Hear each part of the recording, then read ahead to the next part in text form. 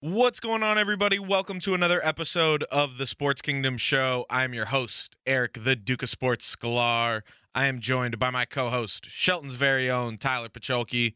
Before we start the show, we appreciate you all so much for listening to us on whatever platform that may be. Be sure to hit that subscribe or follow button wherever you decide to listen to the Sports Kingdom Show so you can stay up to date on the newest episodes of the show. Also, be sure to give us a 5-star rating and review the show. That really helps out as well.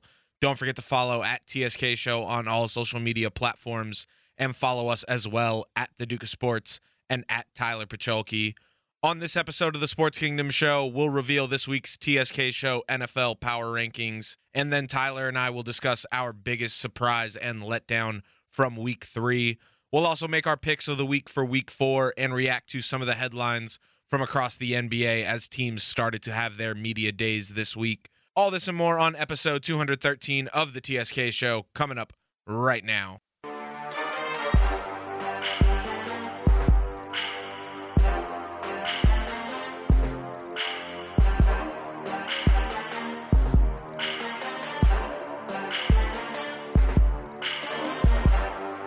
Welcome you to the Sports Kingdom. Welcome you for the sports fans. Welcome you to the Sports Kingdom. Welcome you to the Sports Kingdom.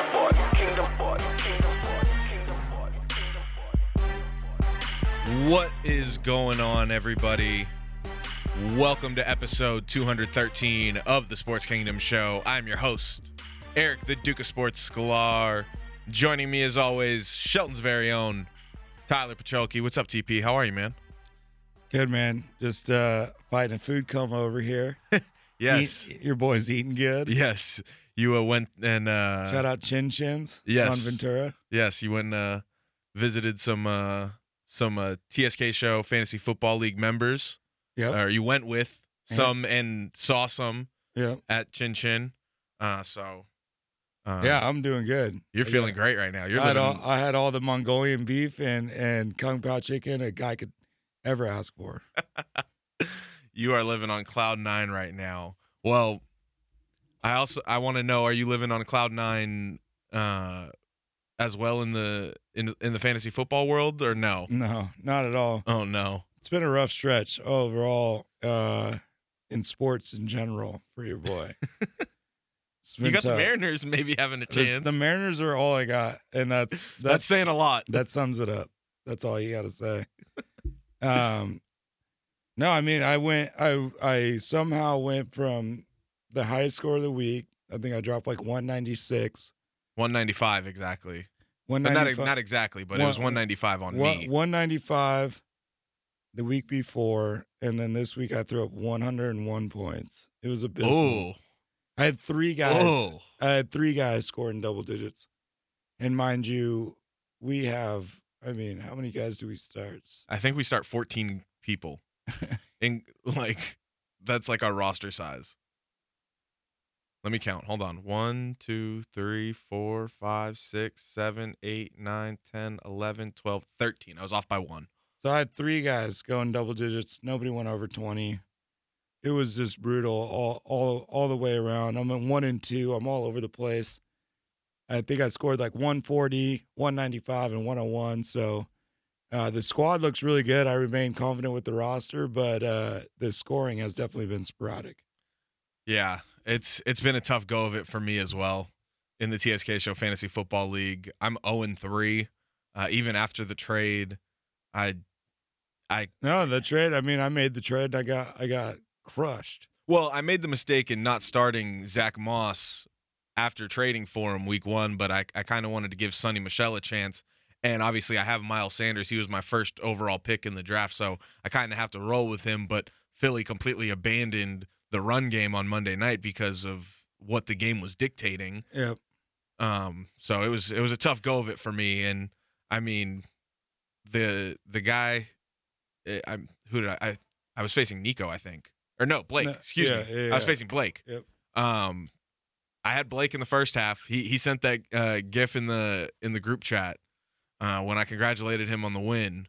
I had him in the first half, but he was able to come through. Aaron Rodgers and Devontae Adams. Tyler Higbee came up huge for him. Cooper Kupp's been great for me these past 2 weeks, but I still haven't managed to find a win. So it's been a tough go of it. My only win this week was in the Valley Village Invitational, and I said at the beginning of the season that I think was my best drafted team in general. So I'm 2-1 in that league. I was facing a guy that had CeeDee Lamb going on Monday night, and he needed to have like 20 or something points for him to end up winning. But thankfully, CD had a quiet night on Monday night. So yeah, it's tough. I'm 0-3, 0-3, and 2-1. I mean, I'm 0-3 and 1-2. So I've won one game, and that one game I went off for almost 200 points. So it's might be the highest score of the year. Pretty weird season so far, but it's early. Bye weeks are coming. It's gonna get more competitive. Yeah, and I mean, Blake had all the Packers going for him, so it turned out to be a good night for him. It was essentially the Rams versus the Packers when me and Blake were going up against each other this week, and he somehow managed to find a way to get the job done. Yeah, which makes it seem like he should have had the dub. I know, right? I mean, the Rams dominated, and the Packers were in a nail biter. It's just such a crapshoot any week. You know, it doesn't matter how good your team looks. You just never know. I mean, I just threw up so many single-digit performances from guys that, you know, don't do that too often. Yeah, so, I mean, you got studs on your team. Yeah, and so it really is just so unpredictable. Nobody really knows. It's a crapshoot. Yeah. So, I mean, you're what? You're 1-2 in the TSK Show League. I'm 0-3 in the TSK Show League. Not going well. I'm not giving up quite yet, but depending on how these next 2 weeks go, my season might be over already. Half the league's like in limbo. I mean, we've got 3 undefeated teams and 4 0-win teams. Is that right? You know, so 4 0-3 teams, 3 3-0 teams, and then everybody else is 1-2 or 2-1. Yeah, so Corey, Brett, and Sean are undefeated at 3-0. Nico, Blake, Steven, and Derek are 2-1. You and Jordan are 1-2. Me, Alex, Kieran, and Eric Walsingham are all 0-3. Yep, it's a tight race. Everybody's gonna move up and down the ladder with just one win.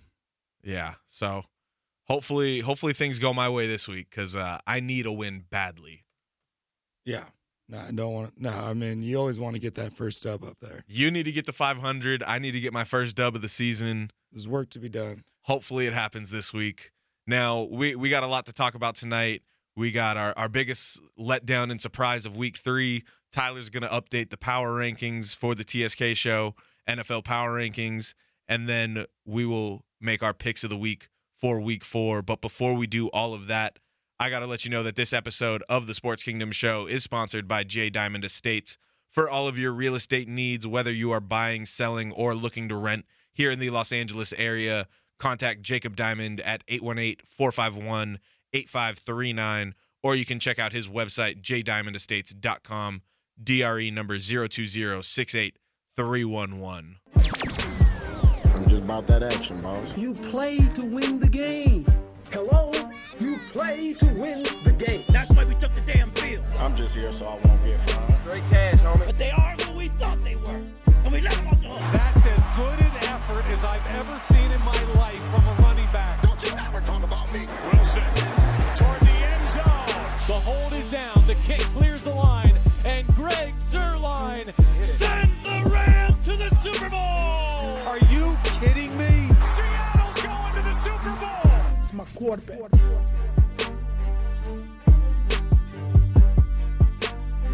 All right, Tyler, you had to stop yourself before we started recording the episode tonight because you were telling me how difficult it was to put together this week's TSK Show NFL Power Rankings.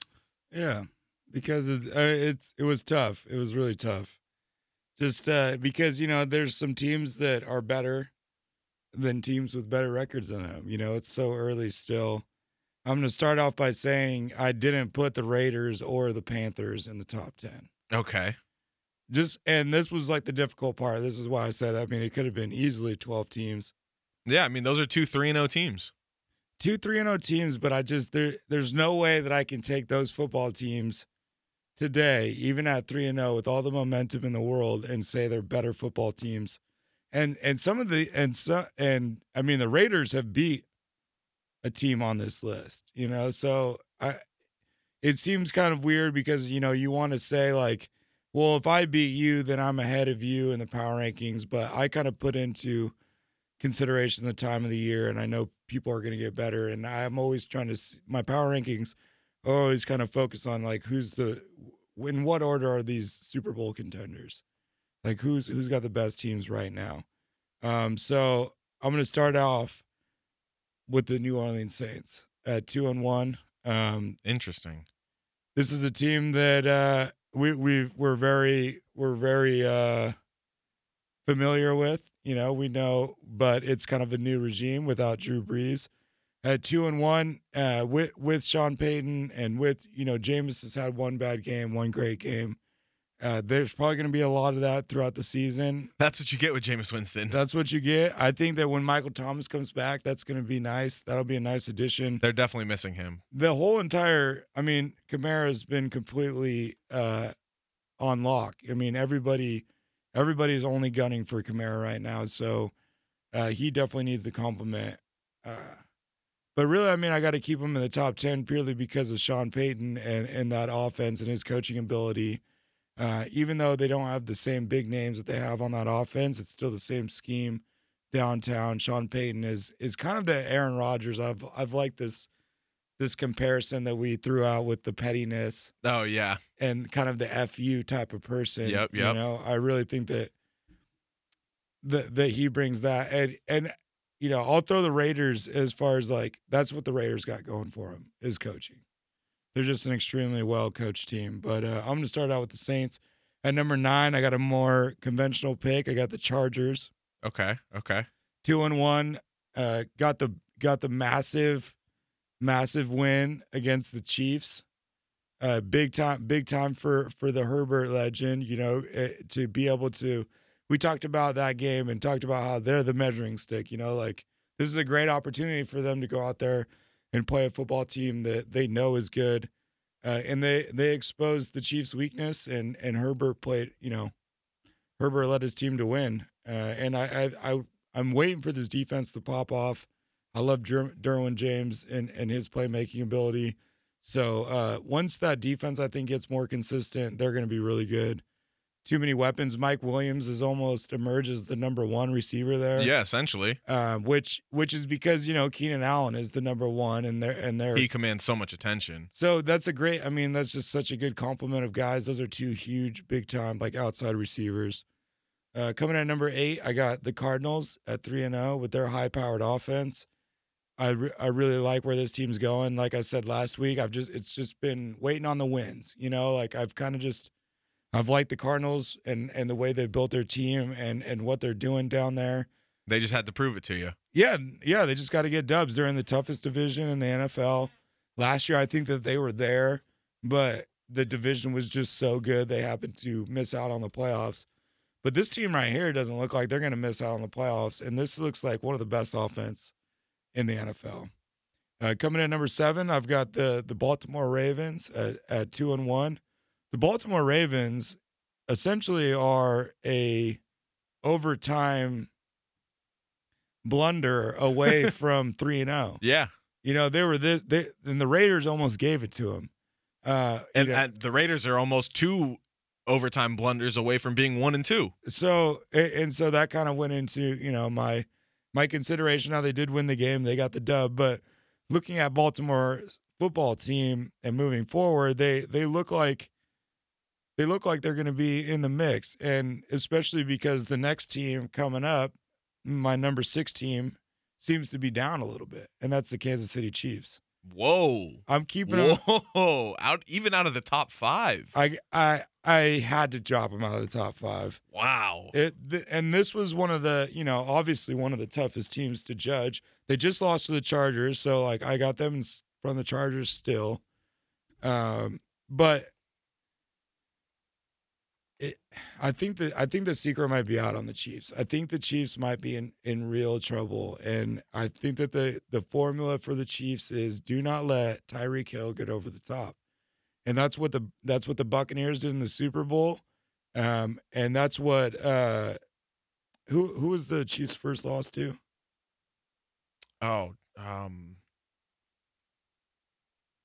But anyways, I think that people, while you look that up, people are starting to expose the fact that like we're gonna force you to go dink and dunk. We're gonna force you to be patient. We're gonna force you to throw underneath. We're not gonna give up the big play. And it's, I mean, they're 1-2. That's we've compared the Chiefs to the Nets. They lost to the Ravens. The Ravens and the Chargers. Yes. They beat the Browns week 1. They lost to the Ravens week 2. Yeah, lost to the Chargers week 3. They're on a 2-game losing streak. And it's a really tough schedule. I mean, that's a tough one right there. I've got them right in the middle of the teams that they've won and lost against. Okay. I can't. Then I guess that's fair. I can't really put them any lower. You know, I think I saw ESPN had them at 10. That's just not true. You know what I mean? They're not the 10th best team in the NFL. There's no way you could. I just don't feel like you can spin that in a truthful way. Have they played a tough? They played a tough 3 teams, and have they come away with a bunch of dubs? No, but are they going to be there in the end? I still think that the Chiefs are the measuring stick in the AFC. But just for reference, but 1-2, you know, they're obviously off to a slippery start. And if they don't fix it soon, you can get in trouble real fast in this league. And just for reference, you didn't have the Chargers ranked last week. You have them at 9 this week, and the Chiefs were at number 2 last week, and now they're all the way down to number 6. So I felt like that was a fair. Yeah, that's a fair. No, bump. I think that's very fair. The Ravens, you know, they beat them, and I got the Chiefs right in front of them. And just because, you know, I still feel like the Chiefs are a better football team than the Ravens, even though the Ravens won that one game. Well, and the Ravens' run game is solely based on Lamar Jackson right now. And then, you know, that is definitely an issue with Baltimore. They've been decimated with injury at that position. So hopefully they find the answer. But Lamar's going to be throwing up some crazy. I think he's top 5 in the NFL in rushing right now. So that would be amazing to see a quarterback get up there in the top 5 finisher. Coming in now, we'll move into the top 5, which was again like this back 5. I think could compete with this front 5. There's like all 10 of these teams are really good, and I think they're really competitive across the board, especially the matchups that they played each other so far this year, which. There was a ton of matchups. So I couldn't do the whole college football. You beat them, so you're ahead of them, but they lost to them, so they drop here. I couldn't do it. There was too many combinations, so I went with my gut. Number 5, I got the Green Bay Packers. Okay. All that bullshit is gone. I think that they've settled that. Did Rodgers go on the McAfee show? Every Tuesday. And what did he have to say? He laughed at all the conspiracy theorists in their face, basically. He didn't care. Exactly. You know, it was a joke. He's been with that franchise forever. I mean, you know, this guy loves the game. Yeah. You know, I don't think there's any funny business. And he also loves Mason Crosby because they've been teammates forever. And he's showing you what's up now. You know, he is the magician. He's the magic man. He's the guy in the NFL that you want to have the ball at the end of the game. Yeah. So if he's on your team. So I'm gonna keep the Pack at number 5, even though they had that first week kind of blunder. They're still, I think, one of the elite teams now that they've had back-to-back great performances. And then we're gonna go number 4, my Cleveland Browns, baby. They haven't had necessarily the toughest schedule, and their 1 losses against the Chiefs in week 1. But they to me they've got a healthy, you know, they have got a healthy roster outside of the wide receiver position. They're running the ball, they're controlling the clock, and the defense is playing phenomenally. There's that Jarvis and Odell injury just doesn't affect them that much. And in fact, it may be opening up opportunities for different guys and showing what Baker can do with different routes, different system, you know, or a different philosophy as far as the game plan goes. He's throwing. We talked about his stats last week. He's throwing less, but more efficiently and deeper down the field. So I think the Browns are going to be all right, and they are my second highest ranked AFC team to the number 3 Buffalo Bills. So Buffalo Bills coming in, Bills Mafia, number 1 AFC team this week, which was tough. It was tough for me to pick an AFC team. I had to say no to the Chiefs. They can't be number 1. They don't deserve it this week. And it was really between the Bills and the Browns. What football team do I like more? Do I really like the Browns? Yes. And this should show you how much I think the Bills are a scary football team. Yeah. Because I love the Browns, and any excuse I can get to put the Browns up there, I'm going to take while I can do it. But Bills with that dual running back threat, Josh Allen's coming into it. Was that your MVP pick? Yes. Josh Allen's looking like that pick could be right. The weather's going to get nastier through the year. The Bills Mafia is loud and in the stadium, so they're not to be trifled with. And I think that right now, if they played the Chiefs, they'd handle them. Interesting. I think that the Chiefs are, they're a little exposed. There might be a formula being formed around the league, a blueprint around the league, and the Bills are just red hot. They're that team. They're gonna be a problem all the way through. This may be the best Bills team I've ever seen. Quite possibly. I know that the Bills had a really long stretch there in my life where they weren't competitive, but this is a really fun team to watch. And Josh Allen is just fun to watch. He's just fun to watch. You can't hate on the guy. He's a great football player. Now we got the good stuff right here. Yes. I tried to figure out a way that I could start saying number 2, and you thought I was going to go Rams, and then kind of tease you with it. But I'm going with the Bucks at number 2. So that means the Rams are number 1? I'm going with, for first time in TSK show history, mark the calendar, I got the Los Angeles Rams as the best football team. I wish you would have prepared me. I would have got horns or something ready. And I don't even think it's close. I don't even think that the Buccaneers and the Chiefs get to have this ideal that I've been talking about where they got the roster, they're the Lakers, they're the Nets, they're the ones, they're the measuring sticks. No. We got a new sheriff in town. I think we got a new sheriff in town because of the way their offense looks, what I know their defense can do. McVay and Stafford are a match made in heaven. They beat Brady. Now it was in your home, but you still handled the GOAT in his first game in LA ever. Yeah. This was the best team in football. No excuses. Everyone had these guys as either 1 or 2. Handled them.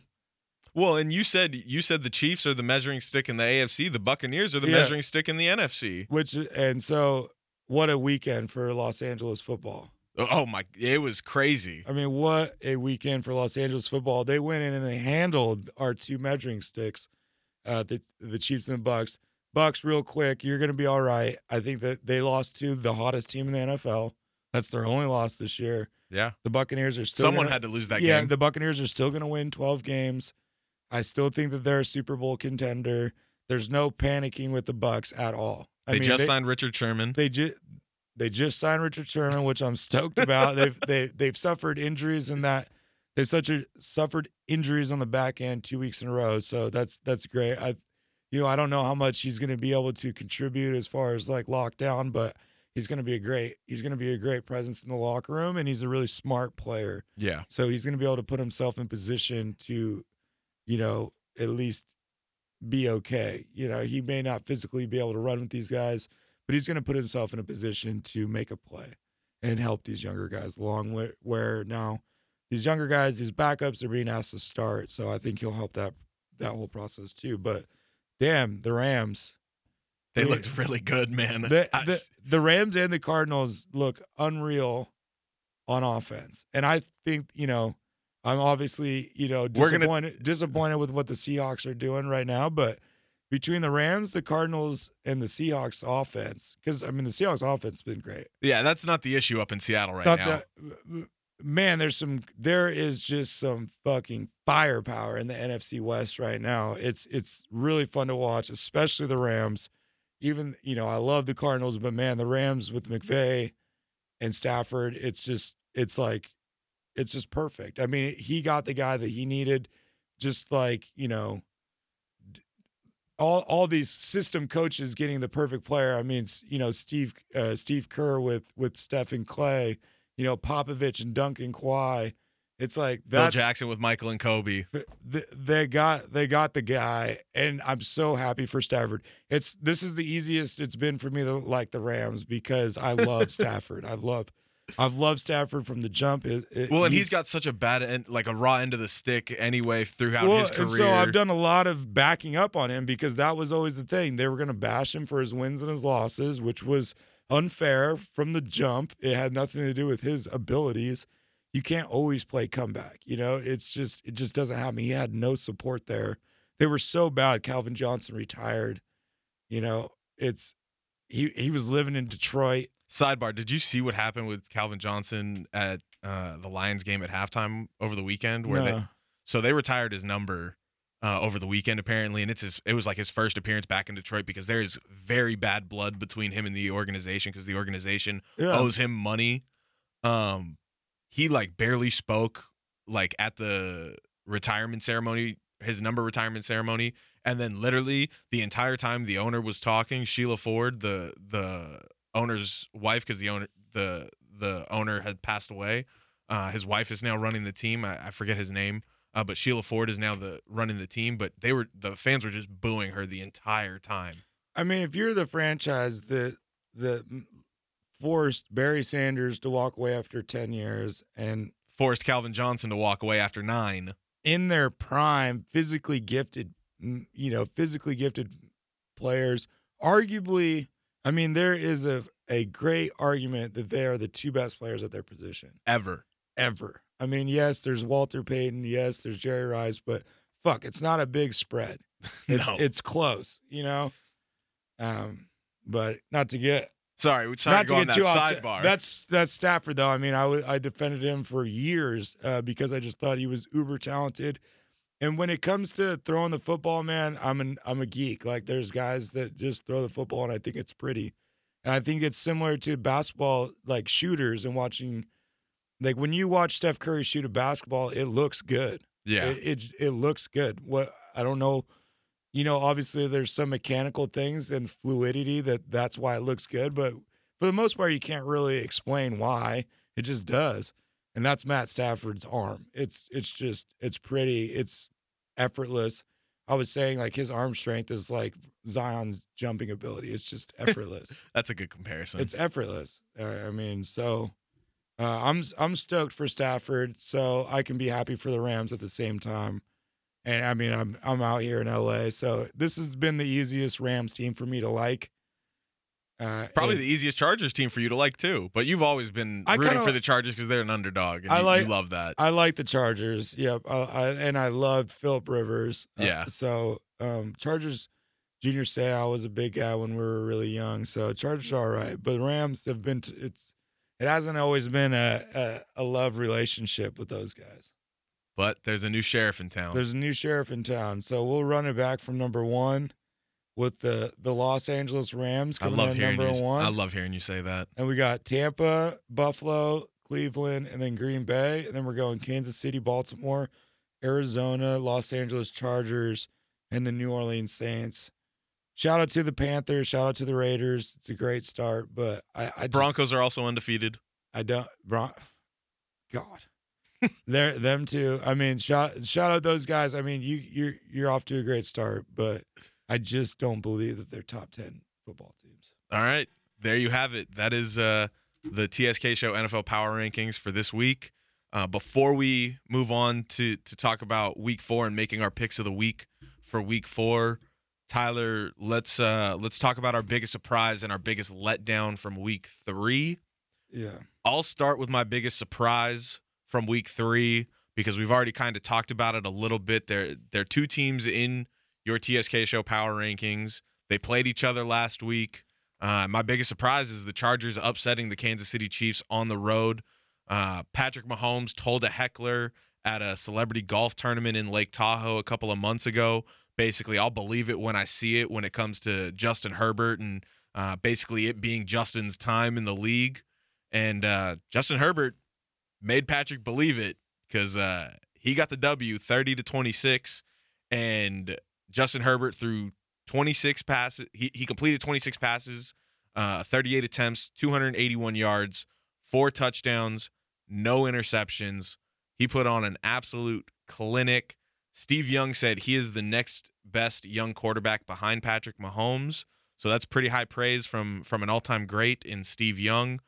But I guess realistically, I'm more surprised in both the Chargers winning and then the way Kansas City lost all in one. I was gonna say the 2 LA games, the Rams in Tampa Bay, although that one's not as big of a surprise because the Rams are a good team and at home. Like Chargers going to Arrowhead and getting a win, maybe give them the slight. But those kind of are clumped as a surprise and a letdown. Yeah. You know, like if you're Tampa Bay and Kansas City, you're not supposed to be losing any games. Right. Chargers, it's a big surprise. Herbert, you know, I think Herbert falls under that category that I was talking about, Stafford, when it comes to arm talent and just like. They have very similar builds, too. It's just like, well, I mean, Herbert's, you know. Herbert might be bigger than him. Yeah, he's huge. I think he's 6'6". I think Stafford's like 6'3"? Yeah, I think Stafford's more built like a football player, and Herbert's more of like a lanky guy. But regardless, I mean, the arm talent, as far as just what I was talking about, when he throws the ball, it looks good. I mean, he just throws a good-looking ball, and his motion is pretty. I mean, he's got the flick of the wrist. He's got the Steph Curry kind of you know, attractiveness in his throw for sure. And so I would definitely. But they were definitely as my surprise, but I got to go with the Bengals beating the Steelers. Well, real quick, before we move on, I just wanted to talk about the Chiefs for a second because I think you mentioned how you think that the Chiefs might have been figured out by the league, kind of. I don't necessarily think they've been figured out, just because I still think they can overpower you with how explosive they can be on offense, and there's really only so many times you can stop that offense. But I think they've kind of reached the point where they think they can go on autopilot and shut it on and shut it off and kind of flip the switch. I mean, you saw the Mahomes interception where he no-looks it. Yeah. That's absolutely evidence of what you're saying, where you're getting comfy. I'm making $250 million, $500 million, or whatever. I'm already a Super Bowl champ. I've been to back-to-back Super Bowls. I'm the best football player ever already. Some of that can definitely be going on, and this is a what have you done for me lately league. So you get a couple of those, and all of a sudden your legacy is completely different. Yeah. So I mean, yeah, for me that was my biggest surprise. You can go from being Peyton to Eli real quick. Hey, Eli's got 2 rings over the Patriots, and he's the only one that can say that. No, but that's what I'm saying. Like, Mahomes already got the ring. He already got the MVP, but it can go different ways from there. Oh, definitely. I mean, that could be the only time we ever see him in a Super Bowl. Yeah, I mean, these 2 times. Look at Flacco, you know. Yeah. So yeah, I mean, the Chargers upsetting the Chiefs. Both the Chargers winning and the Chiefs losing was my biggest surprise. Tyler, you were about to talk about the Bengals beating the Steelers. Yeah, that's a big one. Although, you know, it's a in division game, like a rivalry game, so those games are always going to be kind of up in the air, more likely to be upsets, just like the Chargers and the Chiefs. And the Bengals and Steelers, traditionally, this is a physical matchup. No, that's a backyard brawl usually. This is a big one. So for the Bengals to go in there as a young team, it's got to be, I didn't look it up, but it's got to be Joe Burrow's first win of the Steelers.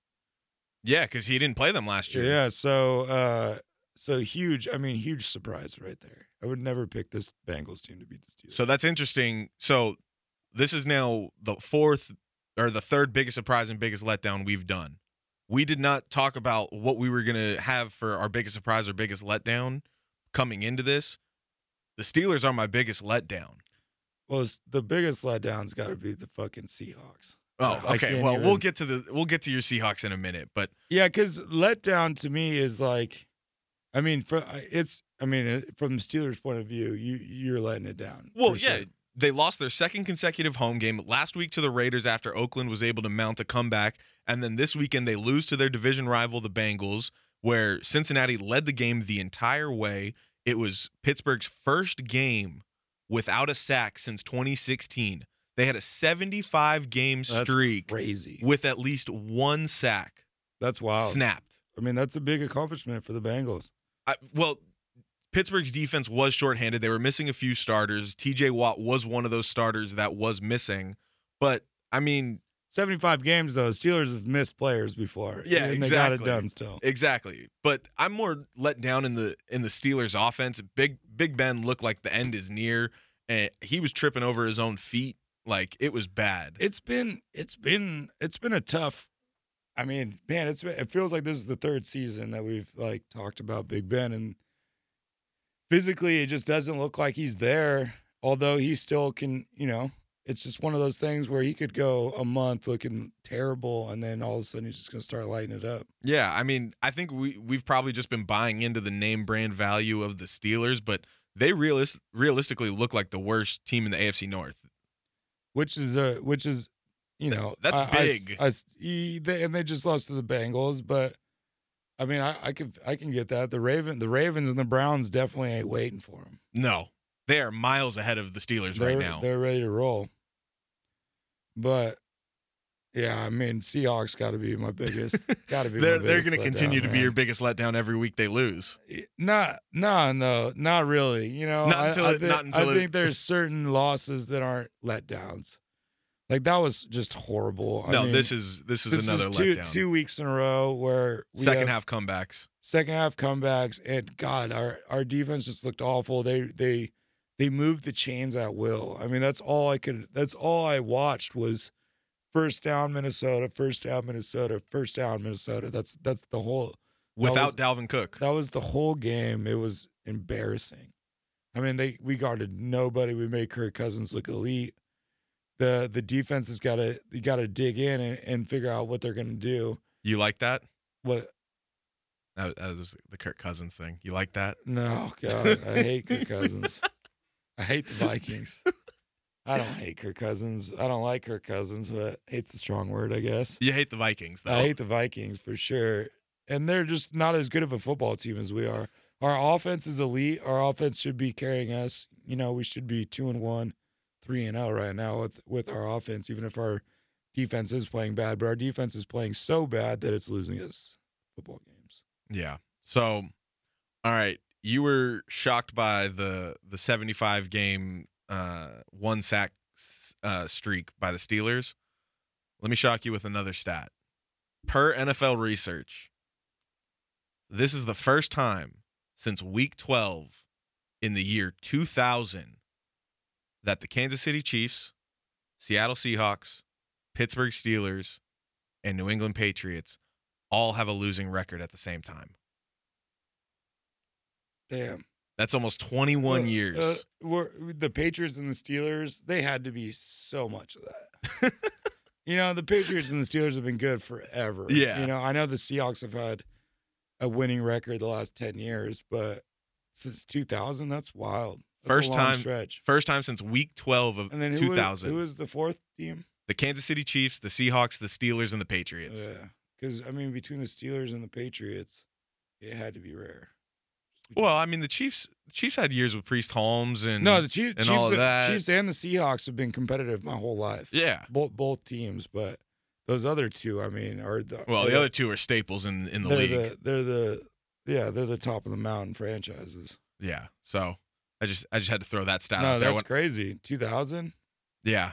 So I mean, listen, I heard the 75-game streak with one sack, and this Week 12.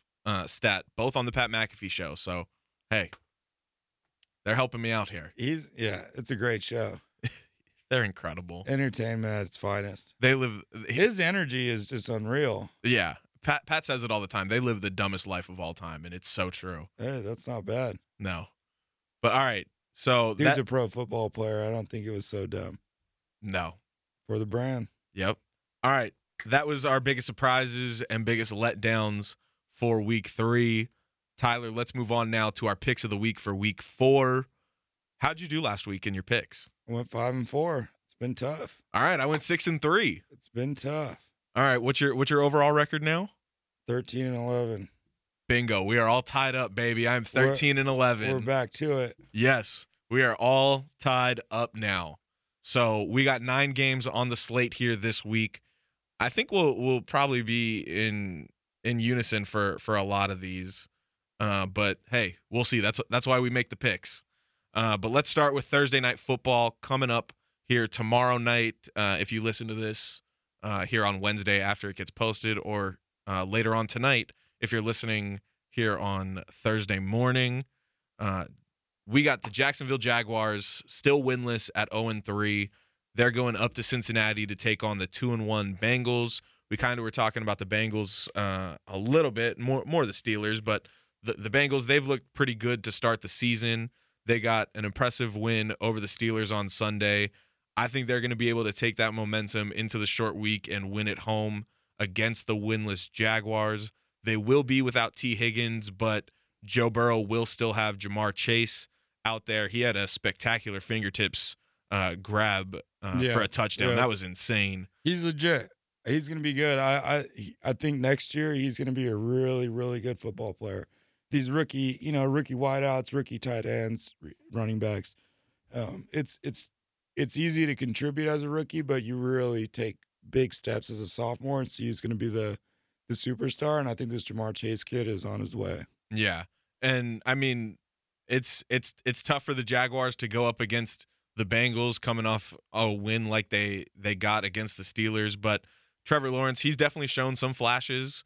I think this is a great opportunity for Jacksonville to get a win because of how much energy they exerted against Pittsburgh. And then have a quick turnaround like that. I mean, there's something to that for sure. No, I mean, I literally have in my notes, if there's any game they could win this year, this is definitely one they could steal from Cincinnati. I don't think it happens just because I think Jacksonville still has so much to figure out with a rookie quarterback, a first-year head coach. There's still all the rumors of Urban Meyer going to SC. It's just not happening. I don't believe it in the slightest. He's got a great opportunity. I mean, no, I don't think he goes to SC, but there's just still so much noise surrounding him. He's looking at he could be the next, Pete Carroll, John Gruden, as far as like getting his own franchise and basically being handed the wheel of the car. Yeah, but apparently he's already telling coaches that it's like playing Alabama every week in the NFL. So it's like, no shit, it's like playing Alabama, but it's Alabama on steroids. It's the NFL. Yeah, it's all Alabama's best players. Literally. Yeah, I mean, I'm going to pick Cincinnati, but I don't feel good about it. Jacksonville just doesn't have anything going. I mean, I wish Urban Meyer liked James Robinson a little more. He's just not letting him off the leash very much. Well, losing ETN to start the year really set them back. That was a shitty loss, and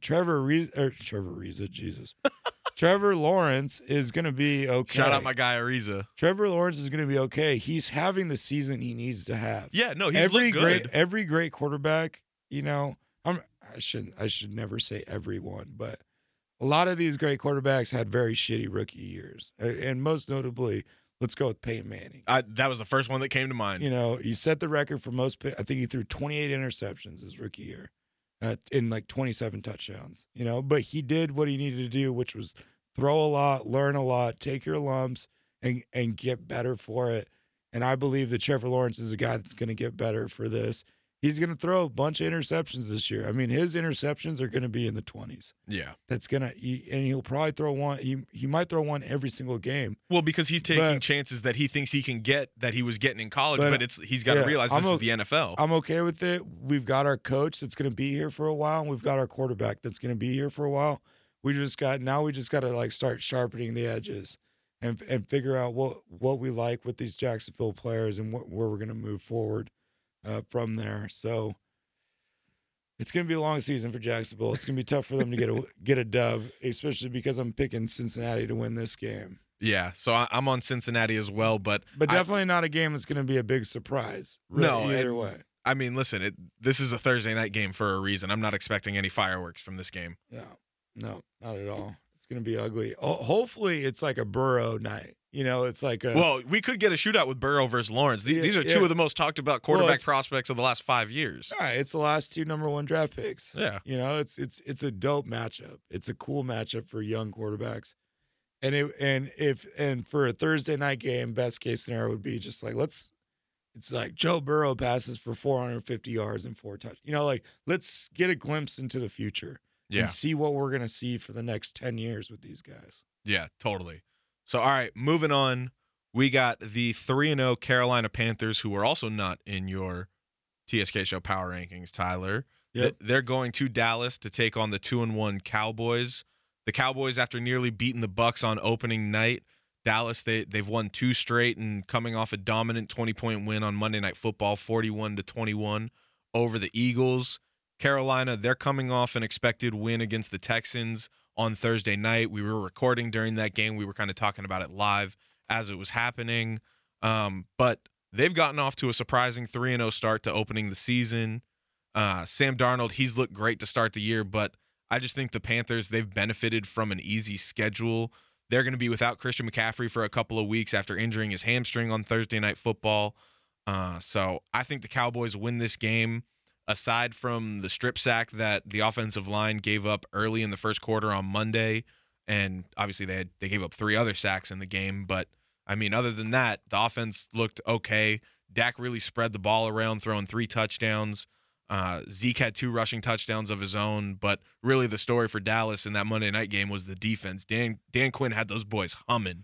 Dallas was one of the teams in the mix for the power rankings. Okay. I think they put together 3 really good performances this year. Yeah, definitely. no. And Dallas is just a team now that I can't judge him until I see him. I can't go off of what's on a piece of paper because they look so good on a piece of paper every year. And I think they're going to be this elite football team that they just either injuries or they don't put it quite together. They already lost DeMarcus Lawrence, but look at what this defense has done. Trayvon Diggs looks like a superstar getting a pick 6, and Micah Parsons, we thought he's going to be defensive rookie of I thought it was defensive Pearson.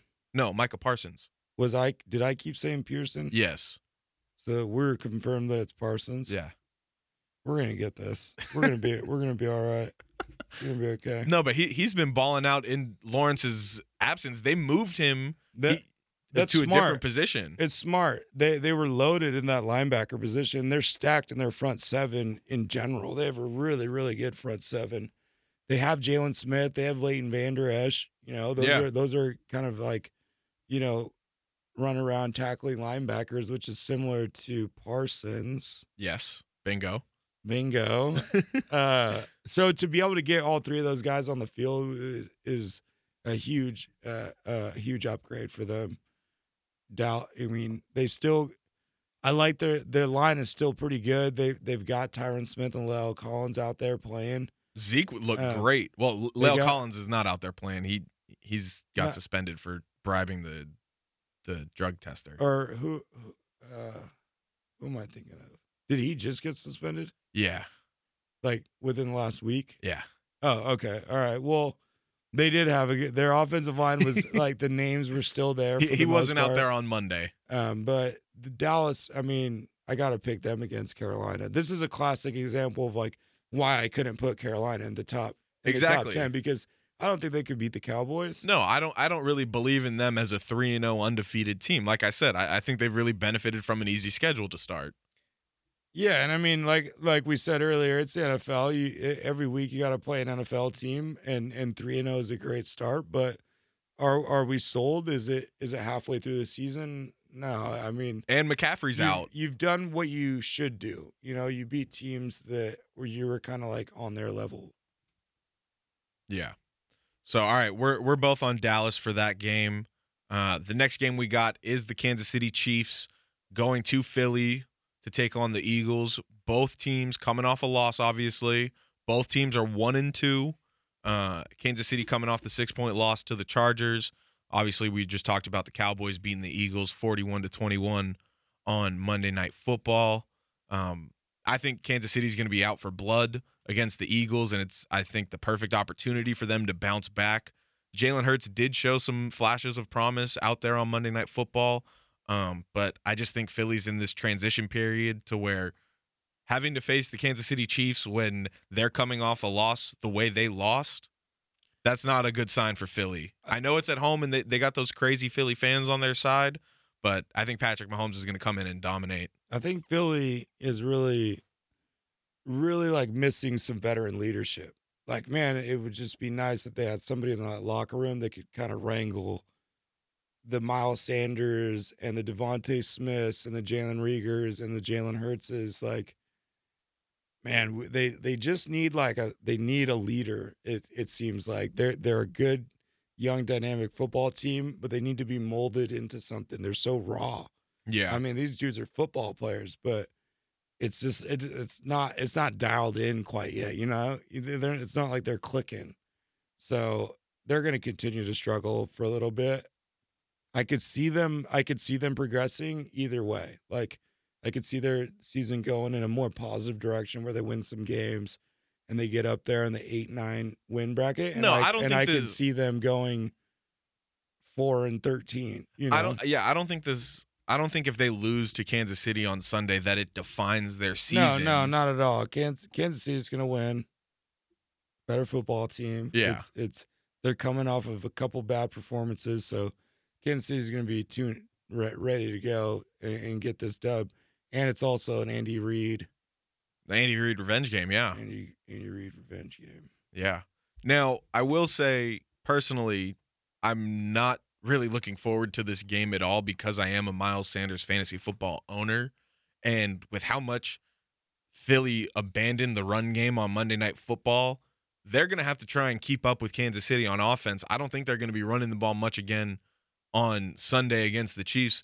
Nick Sirianni, their coach, came out and said, maybe I shouldn't have abandoned the run so much on Monday Night Football, so maybe he does use the run game a little bit more, but they're going to have to put up points to keep up with Kansas City, and that's not really how you do it with the run game. Yeah. You're really going to be hoping on Miles Sanders being involved in the passing game and the goal line. Yeah, definitely. Now, Kansas City, on the other hand, they've had to deal with some fumble issues with Tyreek Hill losing a fumble and Clyde Edwards-Helaire losing a fumble against the Chargers. Clyde Edwards-Helaire already has 2 fumbles on the season, so they definitely got to take care of the ball, but I still think they bounce back and win this game.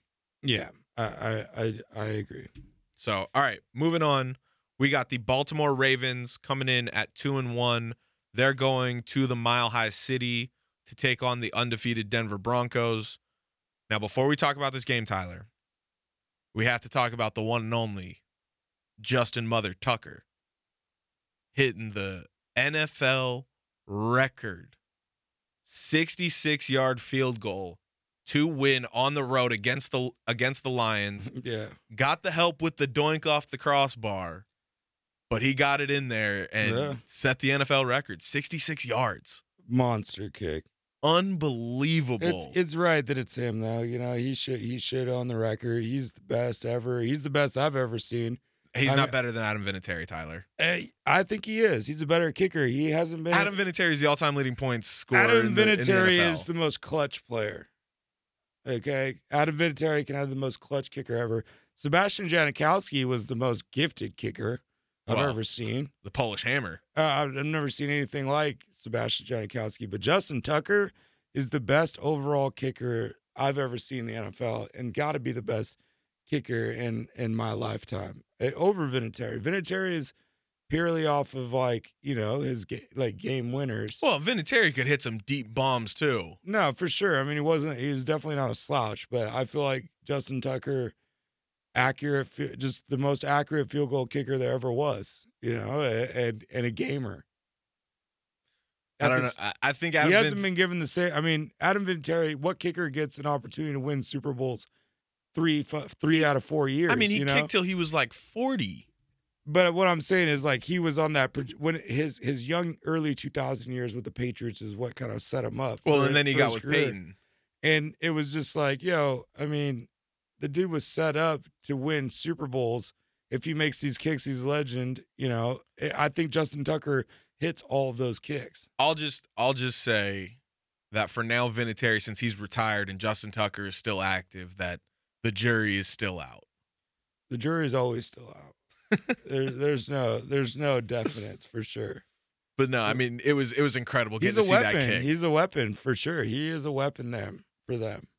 But all right, so Ravens and Broncos. The Broncos, they're 3-0. I think they're very similar to the Panthers, to where they've benefited from an easy schedule. They're not really a for real 3-0 undefeated team. But I will say the choice of going with Teddy Two Gloves, Teddy Bridgewater over Drew Lock was clearly the right choice. He has looked spectacular for them. I just think the Ravens win this game. I think they're the better team. I think the Ravens are the best team in the AFC North right now. You may not think so because you have the Browns higher in the TSK Show power rankings.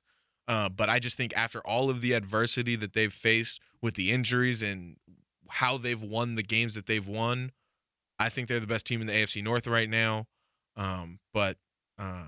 Yeah, I mean, I don't really believe in the Broncos the same way I don't really believe in the Carolina Panthers. Yeah. No, 100%. They're. This is not a real like 3-0.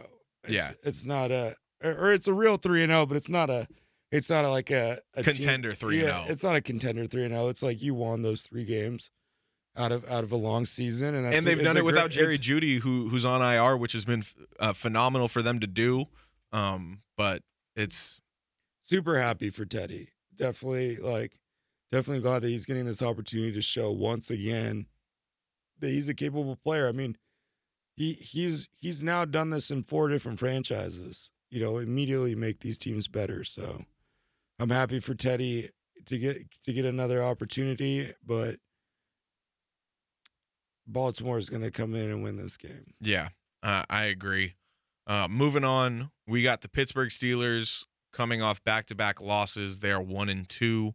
They're traveling to Green Bay to take on the 2-1 Pittsburgh Steelers, who are on a 2-game winning streak. This is a pretty cool matchup. Two historic franchises. Yeah, this is a Super Bowl type matchup. You know, this is Super Bowl featuring the Steelers and the Packers. I mean, that sounds right. You know, these are storied franchises. Yeah. Two of the best teams of our lifetime. Yeah. Easy. I just knew, though, when the 49ers left 37 seconds left on the clock for Aaron Rodgers. Everyone did. Did you see the little slideshow ESPN put together of fans? Yeah. I mean, I saw a couple clips on social media. I don't think it was ESPN's account. I think it was the NFL on ESPN maybe or something like that. Okay. But they posted all these different Green Bay fans in Dallas territory. Yep. And Dallas people are celebrating, and all of them say like they think it's over, or they left too much time on the clock, or that was from a game a couple of years ago, and then the same thing happened. They scored with 37 seconds left, like LOL, you know. Yeah. Just class. I mean, that's the confidence people have in Rodgers. They always think that if there's ticks left, he's got a shot at doing it. Definitely. And then, I mean, Justin Tucker, we just talked about making the brand proud. Mason Crosby made the brand proud. I'm not sure how Devontae Adams was back out on the field less than a minute after that hit, but I mean, people in my Blue Dog chat were like, "Did he just die?" It looked like it. You know, it was crazy. But he apparently, I'm pretty sure Rodgers said, or I might have seen it on social media, or Rodgers said it on Pat McAfee's show. I can't remember which, but apparently Devontae didn't get hit in the head. Apparently it was more his chest. Yeah. So and that will look like worse. Well, and like getting the wind knocked out of you, it might look like you're dying. Yeah. And what Rodgers did say on Pat McAfee's show is one of the things that quarterbacks always fear is laying your guy out like that. Yeah, of course. And so he was happy to see Devontae out there, but he too was also shocked at like, how the hell are you out here right now? I threw a pass in the flats. My first game, my junior year. Story time. Threw a pass in the flats, and my running back turns. It gets hit so hard that he was. This is like maybe like the third, fourth play of the game, and he doesn't play for the rest of the game. Oh no! And not only that, like to double down on that injury, I was his backup on defense because they don't like let the starting quarterback start on defense. So I then had to play both ways for the rest of the game. So, and of course the other team knows I'm the quarterback, so I'm just being isolated. It's ISO. So I really added insult to injury there. It was a rough night for you. It was. Do you remember if you won the game or not? We didn't. No, It was a good game though. It was like a shootout against a good football team. John Kitna's former high school. Oh, there you go. Okay. But no, Talking about for the brand. I can picture throwing this ball out the flats and knowing right away this kid's just and this was like the kid that got injured was like arguably our best player. So my bad, Jacob Haynes. So, I mean, yeah, I mean, this Packers-Steelers matchup, it looks good on paper, but we've already kind of talked about how disappointed we're in with the Steelers. So I don't really think the Steelers stand a chance against the Packers this weekend. This game is set up so much similar to that Buffalo game. You know, Buffalo's only loss. It's like, if you were to take a piece of paper and be like, what teams do you think can travel to Green Bay, play at Lambeau, and get a dub? Steelers got to be on that list. Yeah. Just because, you know, they're a tough, gritty football team. I'm going to go with the Packers at home. But I do think that this is kind of, and I went with Buffalo at home. Well, I mean, I definitely think this is a trap game. But this is not like Pittsburgh. This is one of those things where Pittsburgh does not see this as the rest of the world sees it. They don't Not at all. They don't give a fuck about Lambeau Field. They don't care about the Packers. They don't care about Aaron Rodgers. They're the Pittsburgh Steelers. They got more Super Bowl rings than anybody, right? Or no, the Patriots passed them up. Yeah. But there's No, they tied him. Yeah, they're tied. Brady passed him up. Yeah, but there's no way Mike Tomlin has his team believing anything other than they're going to win this game. So this is gonna be a really good football game, and I definitely can see Pittsburgh going in there and handing an L to Green Bay, making their ranking even more confusing.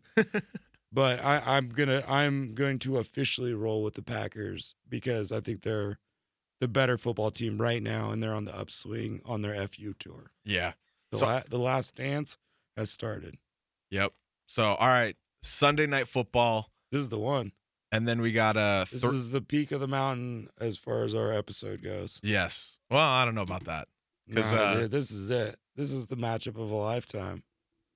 Well, I got something. I got something coming for you in a little bit. So it might not be the peak of the mountain quite yet, but we're definitely getting there. Sunday Night Football. The Tampa Bay Buccaneers at 2-1, going up to Foxborough to take on the New England Patriots, who are 1-2. It is the return of Tom Brady to New England. And I know Tom Brady said this isn't a time to reminisce, but I can't imagine it not being an emotional scene there on Sunday night for Brady's first trip back to New England. And I can't think of a better scenario than both the Patriots and Buccaneers coming off a loss coming into this game, to where Tom Brady's coming off a loss, Bill Belichick's coming off a loss. Now they got to face each other, and one of them's got to lose this game. I'm so ready for this game, Tyler. One of them's got to lose. It's gonna be so epic, and it's truly just. I don't care. This is a rare sense where I don't care how good either football team is. Both teams have the equal chance of winning. Yeah, the Patriots, they lost to the Saints in Foxborough over the weekend, 28-13, in a game where the Saints defense had their way with Mac Jones. I'm not sure if there were any bounties placed on Mac Jones. I'm not going to speculate any of that. But if there were, some guys definitely got paid because he was pressured 19 times, sacked twice. He threw 3 interceptions, one of which was a pick six to Malcolm Jenkins. Brady and the Bucs, they're coming off the 34-24 loss to the Rams in Brady's first game in LA. The Bucs, we kind of talked about it with them signing Richard Sherman. They're dealing with a bunch of injuries in the secondary that the Rams definitely exploited. So I definitely think Richard Sherman's addition to the team will help. Whether he makes an impact on the field immediately, we kind of talked about that already. We're not sure, but he definitely will make an impact on the locker room and with those players. He will resonate with his impact and the energy he will bring. I saw a stat during the Rams game, Tyler, about the Bucs. Compared to the Rams, who lost 7 assistant coaches this offseason, the Bucs returned all 22 starters, all 11 on offense and all 11 on defense, and they lost 0 assistant coaches. That's hard to do in the NFL these days. No, it's damn near impossible. It's all because of Tom Brady. I mean, everybody's just trying to get a piece of this legacy. You want to be a part of it because it's the greatest legacy we've ever seen in pro football. Yeah, and I mean the Rams lost notably Brandon Staley, who's now the head coach of the Chargers. These coaches, they don't want to leave. these players don't want to leave because Tom's still there. Yeah. So, I mean, I got the Buccaneers winning this game on the road. I think they're the better team. But Bill Belichick, I can never count him out. He's going to have some tricks up his sleeve. He knows Tom like the back of his hand. It's going to be an awkward moment before the game. It's going to be. Do they even shake hands? Is it going to be like Shaq and Kobe? It's going to be crazy. It's going to be like Shaq and Kobe for sure. I think that's exactly what it's going to be like. It's going to be awkward. They're going to be professional. They're going to do what they should do.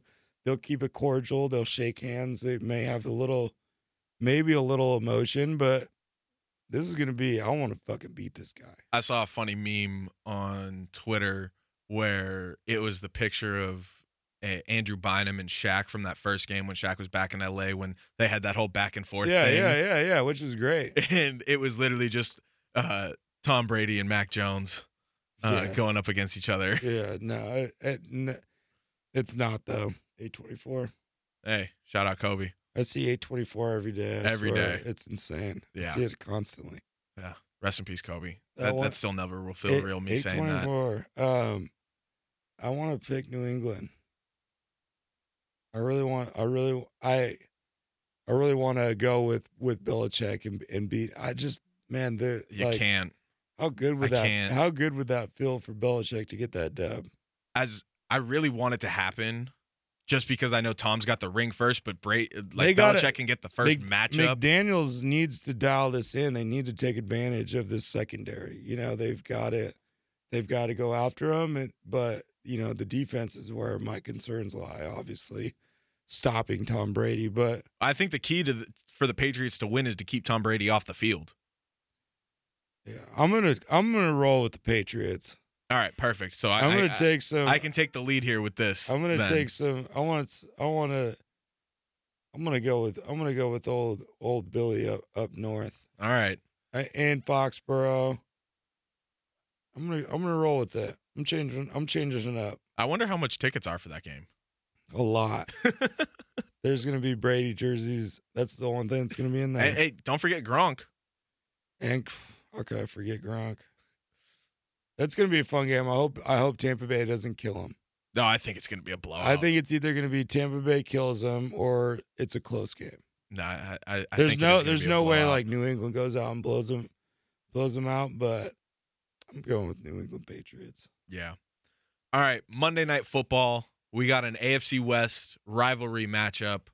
We got the Las Vegas Raiders coming in at 3-0. They're coming here to Los Angeles to take on the Chargers at 2-1. We got Monday Night Football here in Los Angeles at SoFi. The Chargers, they're coming off their big win against the Chiefs. The Raiders, they're coming off their second dramatic overtime win of the season. This one coming against the Jacoby Brissett-led Dolphins after Tua Tagovailoa was ruled out with a hip injury. I believe they even put him on IR. But while I anticipate Justin Herbert already being a huge factor in this game just because of how well he played against the Chiefs, I think he's poised to have another big game here against the Raiders in prime time on Monday Night Football. But I think the X factor for this game for the Chargers to get the win is going to be Joey Bosa and Derwin James and the defense. Bosa, he was playing on a bum ankle against the Chiefs, and he was still able to make a really big impact in that game. And so, I mean, the Raiders, they don't have as good of an offensive line as the Chiefs do, so I think the defense for the Chargers is really where they're going to win this game. So I got the Chargers winning at home on Monday Night Football to give the Raiders their first loss, and I think the defense and Joey Bosa, they're going to make Derek Carr's life hell. This is good. I'm glad this is a great matchup for both these teams to be kind of hot in the same division. We'll see. This is a measuring stick matchup. Yeah, we'll see where we go. I really want to see the Chargers handle this game and take home the dub. The Raiders, you know, there's not a lot I like about the Raiders other than John Gruden and Derek Carr. It really is just those guys. Henry Ruggs got some promise. Josh Jacobs is okay. Yeah. No, I mean, obviously they have some like Waller's elite for sure, but it's like, man, all this together, does this really seem like a scary football team? No, but man, John Gruden's got those guys believing they can win it all. Yeah. Which is scary, but I'm going to go with the Chargers at home. Monday Night Football. This is Herbert. You know, you always have money. You have all, you know, these so-called coming out parties. I think it's like multiple coming out parties typically you have over a career, and this one's going to be in national television. Yeah, I'm excited for this game. I Unfortunately, can't wait to hear Eli and Peyton. that's where I was going. Unfortunately, they're taking a 3-week break. They're not going to be back until week 7. That's good. Figure it out, regroup, clean it up a little bit. Yes. Come back with a better product. They did have Braun on, though. That was pretty cool. Yeah, that is dope. I missed that. Yeah, they had Braun on for Dallas and Philly on Monday. Oh, nice. Yeah, because he's a big Cowboys fan. I mean, he's a fan of whatever team is winning, I think. He's a fan of whoever gives him the jersey. Yep. I mean, I've seen him in a Yankees hat. I've seen him in an Indians jersey. I've seen him in a Cowboys. He said He that, was at the Rams game on Sunday. He said that Pete Carroll and Jerry Jones, but Pete Carroll and Jerry Jones offered him contracts when the NBA was locked out. He's got that Cowboys contract framed, I believe, somewhere. That's sick. Yeah. So, all right. Now we move on to the hometown matchups. First, well, really, it's an all-division affair this weekend, Tyler. We got the Seahawks and 49ers playing against each other, and then the Cardinals and the Rams playing against each other. We'll start with the Seahawks and 49ers. The Seahawks, they're 1-2. The 49ers, they're 2-1. Seahawks coming off a disappointing second consecutive second-half collapse, losing to the Vikings on the road. The 49ers, they're coming off their crushing loss to the Packers, where they were in the game the entire time. They were able to come back and give Green Bay a real run for their money. They're another team like Dallas that I think was in the mix and just didn't quite make the cut. Yeah, and I mean, they put together some good performances this year. They didn't really play to win that game. They just left too much time on the clock for Aaron Rodgers, and we talked about that. No time is too little amount of time for Aaron Rodgers. No. And so, I mean, I really don't believe in the 49ers still. I think that I wasn't alone in questioning some of the decisions Jimmy Garoppolo made in that game against the Packers, and I know they have a lot of holes as well, especially on the Seahawks, excuse me. I know they still have a lot of holes as well as a team, especially on defense, but I think the Seahawks find their stride here against the 49ers, or at least I hope they do. I can't watch them lose this game. It'll be brutal for you. Between the Seahawks and the fucking between the Seahawks, fantasy football, and UFC, I almost stopped watching sports altogether. It was a bad weekend for you. I just almost hung it up, and I'm like, you know what? I'm done caring about things. The problem was, and real quick to bring up the UFC, I texted you in the middle of the fight, and I said, how's Nick looking? And you were like the fucking baddest man on the earth. And then I found out he lost, and I just decided not to text you. Yeah, no, it was that. We'll get to that later. So, all right. I mean, I got the Seahawks winning. They need to bounce back. Got to be the Niners. I don't believe in them. I think that the Packers are like my favorite team for the Seahawks to play because of the dramatic nature of all those games. But the Niners are our rivals. Definitely. I think that's the team that I hate the most. I hate as far as a Seahawk fan. I hate the Niners. I hate seeing them win games. So Seattle's got to come out there and just. You got to get some third downs. You got to force some punts. You got to play some. You've got to control the field on the defensive end a little bit. The offense is there. I've got zero concerns about the offense. Chris Carson's getting some nice holes to run through. DK and Tyler are arguably the best duo in the NFL. Russ is obviously not the issue. We just can't stop anybody. We're a soft defense. It's giving up chunk plays and points in the second half, and that is just a recipe for disaster. So I'm looking for us to get a bounce back win against the San Francisco team that, I don't like their offense. That's always been kind of my knock. That's exactly why I don't believe in them. That's always been my knock on them is I just don't like their offense. I don't like their skill players, and so if where Seattle's weakness is going to match up against their weakness, I think that gives us a shot to be the better football team because our offense is going to be able to score on their defense. Yeah, and my thing is I don't think Kyle Shanahan believes in Jimmy Garoppolo, and if I'm thinking the coach doesn't believe in the quarterback, how can I believe in the team? True. No, and I don't believe he does. I think he's just trying to get through to the next guy. Exactly. So hopefully the Seahawks bounce back. Now, the Rams, they're facing the Cardinals. Yep. This is now 2 weeks in a row the Rams find themselves facing another undefeated team. The Cardinals, they're technically it would be 3 weeks in a row. Because your first game is against an undefeated team always. Okay, all right, but they're the Bears. I'm just saying you haven't played a football team that's got a loss yet. You're right. You haven't. It hasn't happened. Technically speaking, you are right. We're only 3 weeks in, but I'm ready. Yeah. So all I'm right, ready to hear it. The Cardinals, they're a really good team. Kyler Murray, DeAndre Hopkins, AJ Green, Chase Edmonds, James Conner, Chandler Jones, J.J. Watt, Budda Baker. I could keep going. The Rams, they're going to have their work cut out for them once again with first place in the division on the line. And Arizona's ready to. I think that they're one of those teams that's sick about hearing about the Rams. Oh, they're knocking on the door. They're sick about hearing about the Seahawks.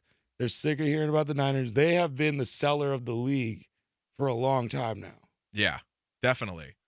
Now, the Rams, they did their seller of the division. Yeah. For a long time. The Rams, they did their thing against the Buccaneers, taking care of business 34-24. Like I said, spoiling Tom Brady's first game ever in LA.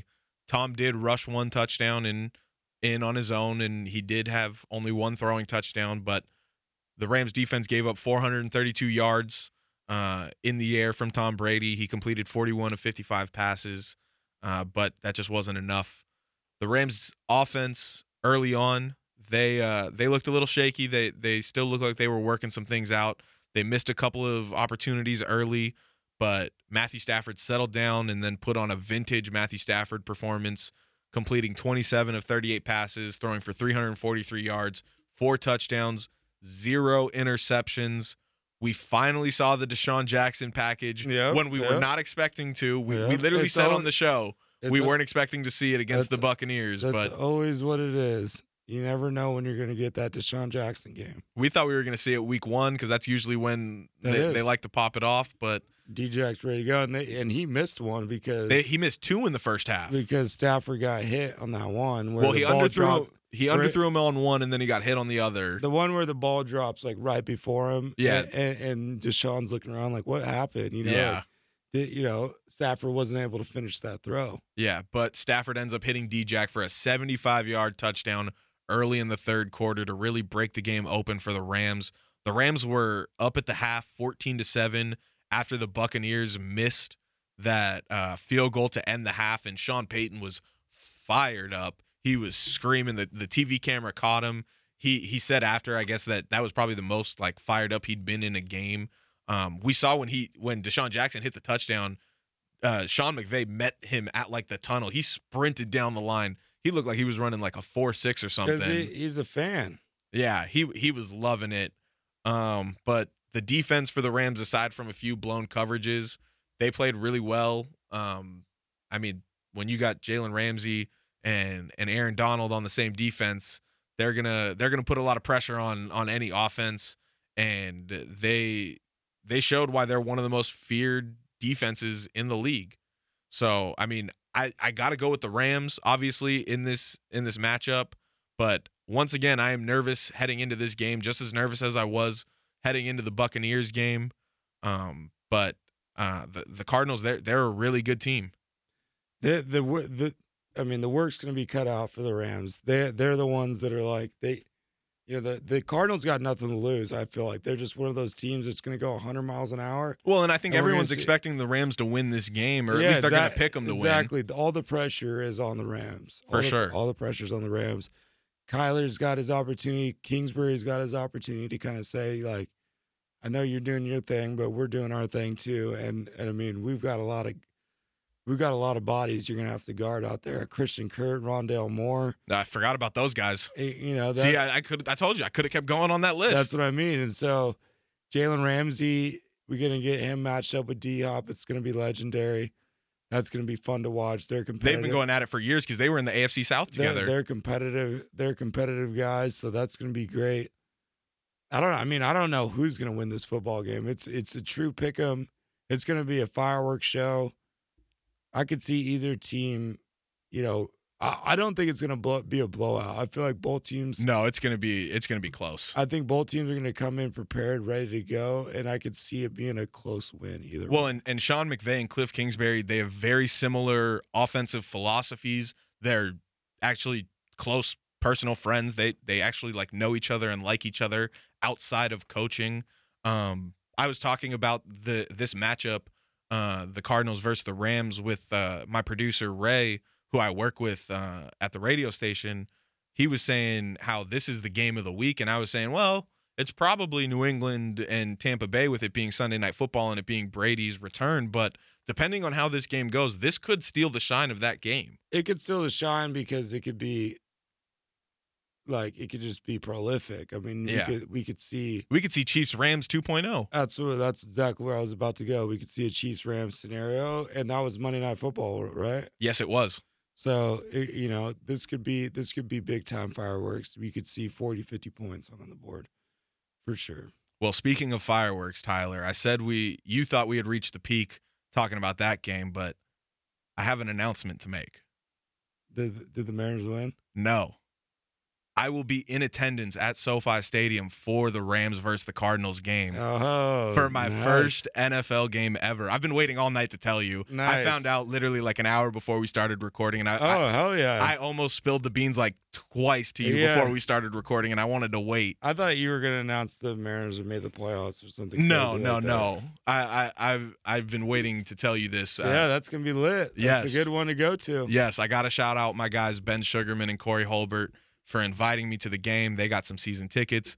They happened to have an extra one this week and said, hey, you got any plans on Sunday? And I said, yeah, I'll be on my couch watching football.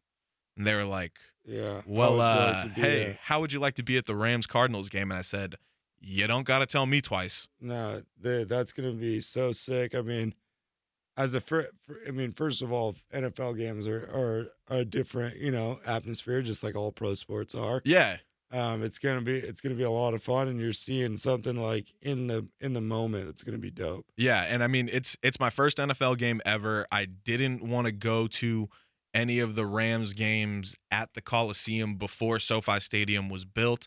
I wanted to wait until the new stadium was built, just so I could get really the full experience of what the team was wanting when they moved to LA. So I'm fucking stoked. No, I mean it's gonna be sick. I mean, it's good. That's hopefully you do see one of those just touchdowns after touchdowns type of games. Yeah, I'm so excited, man. It's fun to watch football in real life. I mean, obviously, all pro sports are great in real life, but you just get such a different appreciation for the speed of the game, the size of the field, and it's my first time going to SoFi Stadium. I'm so excited to see it. Yeah, the first time to SoFi, that's gonna be cool, like on its own, because it's such an amazing venue. But you're gonna have fun. It's gonna be sick. You're gonna be. It's like you're gonna be in awe for a little bit. It's not like a basketball stadium. No, it's much bigger. This is a big house. This is the big time. So, yeah, man, that's gonna be sick. Yeah, they got a tailgate pass, so we're gonna be out there before the game, Yep. going ham. Yeah. Oh yeah. You're gonna. It's gonna be the full experience. I think I've already committed in my head to getting a Jalen Ramsey and Aaron Donald jersey at the stadium, so I'm just gonna bite the bullet on that. Yeah. No. I mean, So- that'd be sick if they have. That would be sick if they had the number 5 jerseys out there. They do. Yeah. I know they for a got fact it. I they mean, do. How you not? Yeah. So And the 99, that's been a tough one to track down for a long time. yeah. It's just always sold out. Yeah. We'll see though. We'll see what the selection is Yeah. when I get It's there. gonna be good. It's gonna be good. Yeah. So I mean, I'm excited for that game. I have to pick the Rams to win, but like I said, I'm nervous as hell for it, and just Yep. the anxiety of actually gonna be like there in person. Yeah. That's yeah. gonna add so much more stress. No, it will. when you see Kyler Murray running around in real life, you're like, fuck, man, this guy can ruin my day. Well, you remember Budda Baker running and tracking down DK. I know all about Budda Baker. Whew. 4-time Washington State champion. Hey now. But all right, that wraps it up for. He's got a chain with 4 rings on it. That's pretty tight. 4 high school state championships. I think that's what David Ortiz did with his World Series rings. It's a flex for sure. Definitely. This kid had it in high school. I wonder who paid for it. Budda, fucking Seahawk players probably. Oh, so all right. That wraps it up for football. Those are our picks of the week. We will update you next week on how we did with those. But real quick, before we get out of here, we got some hoops to talk about. Come on, you're getting paid. Ask something. 3 seconds at midcourt. Final seconds. Bryant for the win. Did I miss anything while I was gone? Kobe Bryant just sucked the gravity out of the target center. What a play. Rebound O'Neal. He went airborne, defied gravity, laid it down with 2 hands, baby. No regard for human life. For the championship. And an 81-point game. You take this and you burn it. Job's not finished. Job finished? I don't think so. So when you get done with this, you should be butt-ass naked.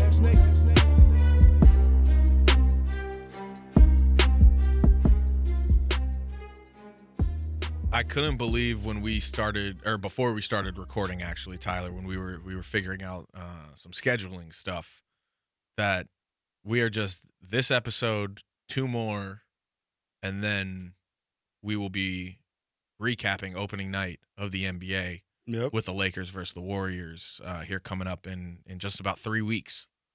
So the NBA season is already here and upon us.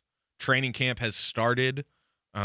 Media days across the league happened on Monday and Tuesday, and I believe some were scattered and left behind for today, even here on Wednesday. But I quickly, before we get out of here, wanted to talk about one of the biggest topics coming out of the media days from across the league.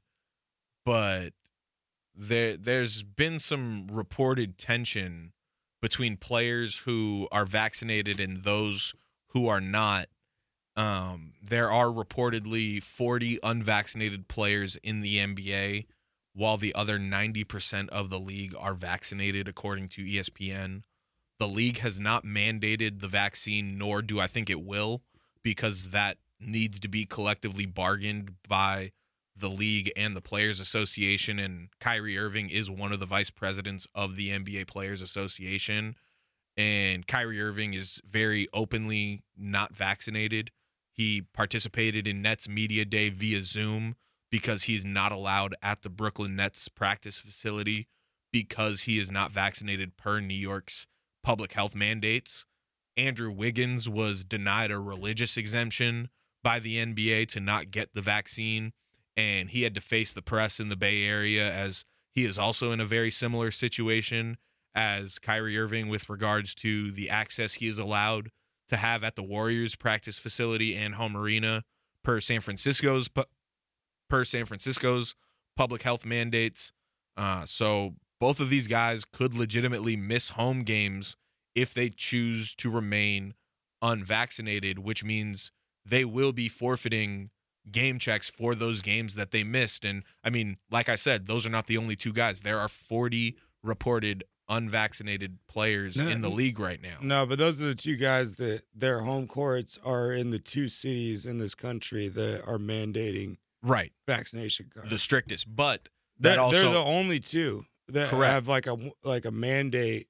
Their home stadiums, they can't go in. Los Angeles will be voting on it next week, I believe, for an updated vaccine mandate here in LA. But as of today, I think San Francisco and New York City are the only. Yes, as of right now, they are the only 2. But that doesn't just mean Andrew Wiggins and Kyrie Irving will miss home games. That means any unvaccinated player throughout the league cannot play in those arenas. Yep. So, I mean, the Lakers, they had their media day yesterday, and a few days before that, it came out that Rob Pelinka had said that by the start of the season, the team will be 100% vaccinated. It was definitely a hot topic at Lakers Media Day. I was watching as much of the coverage as I could. LeBron James finally admitted he was fully vaccinated. Kent Bazemore said he's going to be getting his second dose in a couple of weeks. And Dwight Howard, he didn't even want to talk about if he was vaccinated or not. But if you believe Rob Pelinka, I think it's safe to assume that Dwight has been fully vaccinated or will be by the start of the season. But it seems like the start of the NBA season is going to be the vaccinated versus the unvaccinated. Yeah, it's gonna be tough, but I think that the NBA is doing it the right way. You have the right to make the choice to take it. Everybody's got the choice to, if you want to take the vaccine or not. There's a million different opinions on that, but at the end of the day, it's your choice. But the league, when it comes to policy, they have every right to say, hey, okay, it's okay if you don't get unvaccinated, but you're not playing in our league. You're not coming into our stadiums. You're not going to be, or you have to follow certain rules, which they have in place now.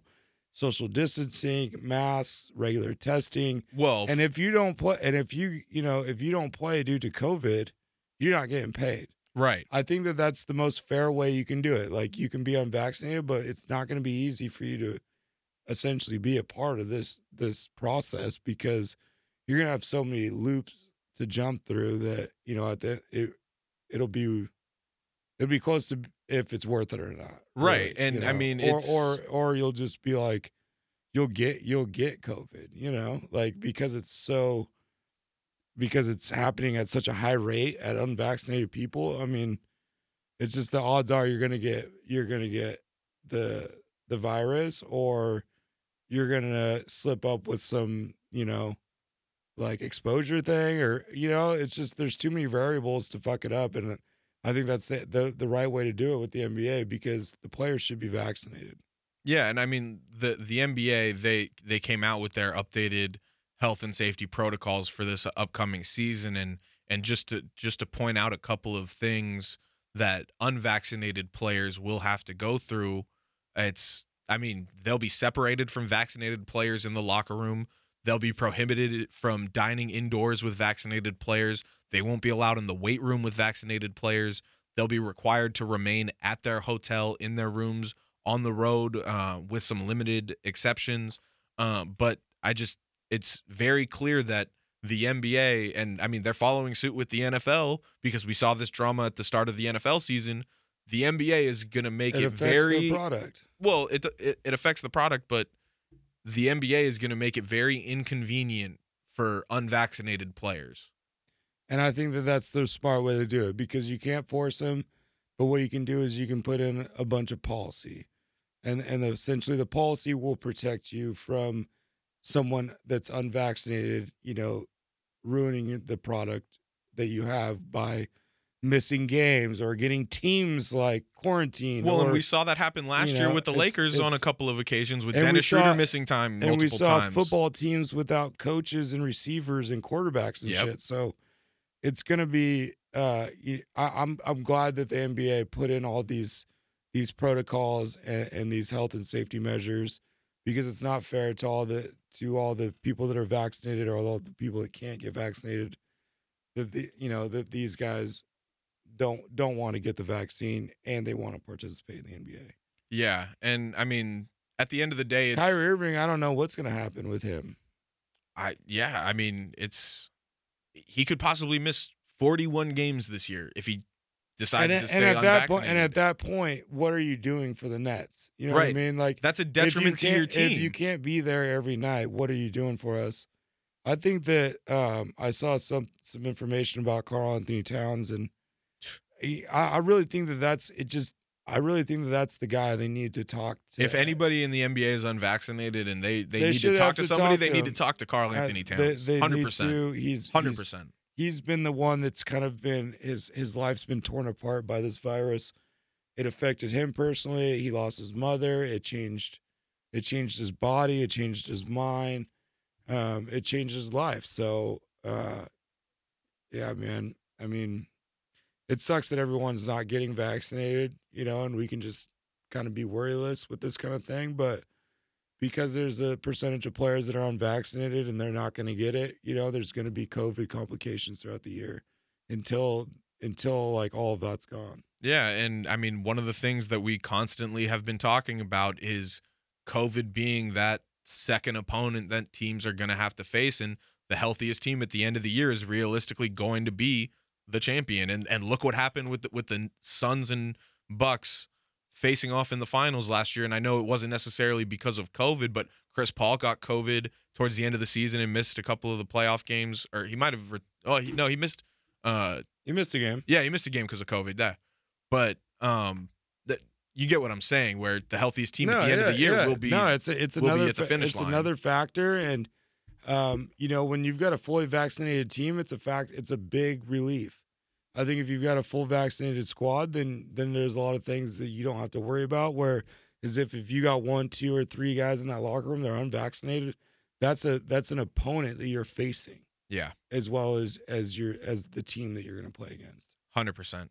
So, all right, that just about does it. Tyler, you got a shout out before we get out of here? Yeah, man, got to shout out the 209 legend Nick Diaz.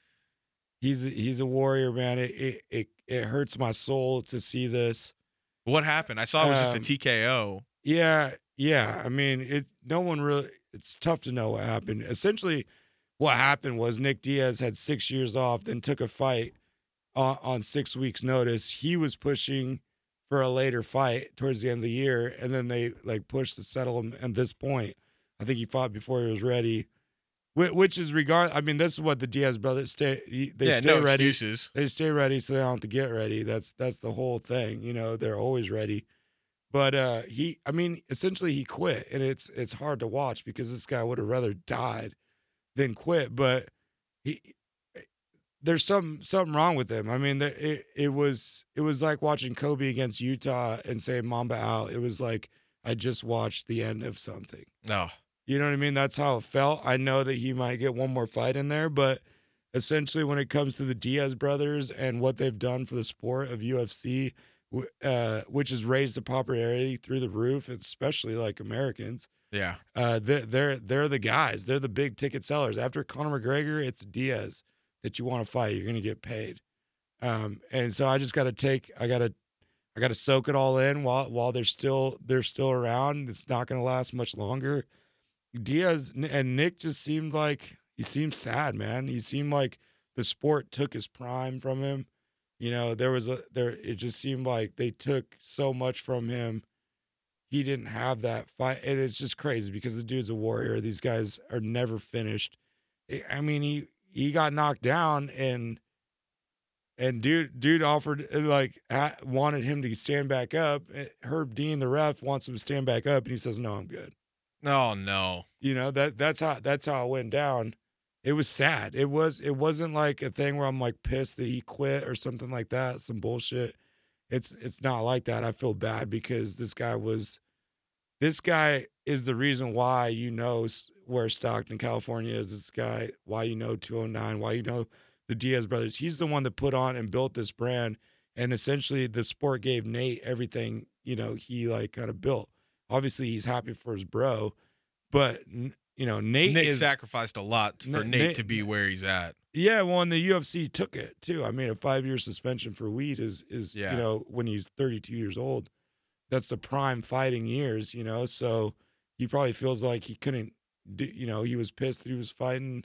He's pissed that he had to fight Robbie Lawler, someone he already beat. The Diaz brothers hate doing that. So yeah, I shout out Nick. An incredible career, and he moved the needle. You know what I'm saying? Like he won't ever get the credit he's deserved, but he moved the needle as far as like popularity in the sport of UFC, and especially American fans. It's kind of the crown jewel, and he also pushed the needle with money. Just being a part of the Diaz army. People want to fight those guys because they put on a show. Yeah, definitely. So, all right, I'm going to shout out, of course, obviously I got to re-shout out my guys Ben Sugarman and Corey Holbert for inviting me to the Cardinals-Rams game this weekend. And then I'm going to shout out Team USA for winning the Ryder Cup over the weekend. It was their first Ryder Cup win since 2016. The Ryder Cup happens every 2 years. This technically was the 2020 Ryder Cup since that was postponed due to COVID-19.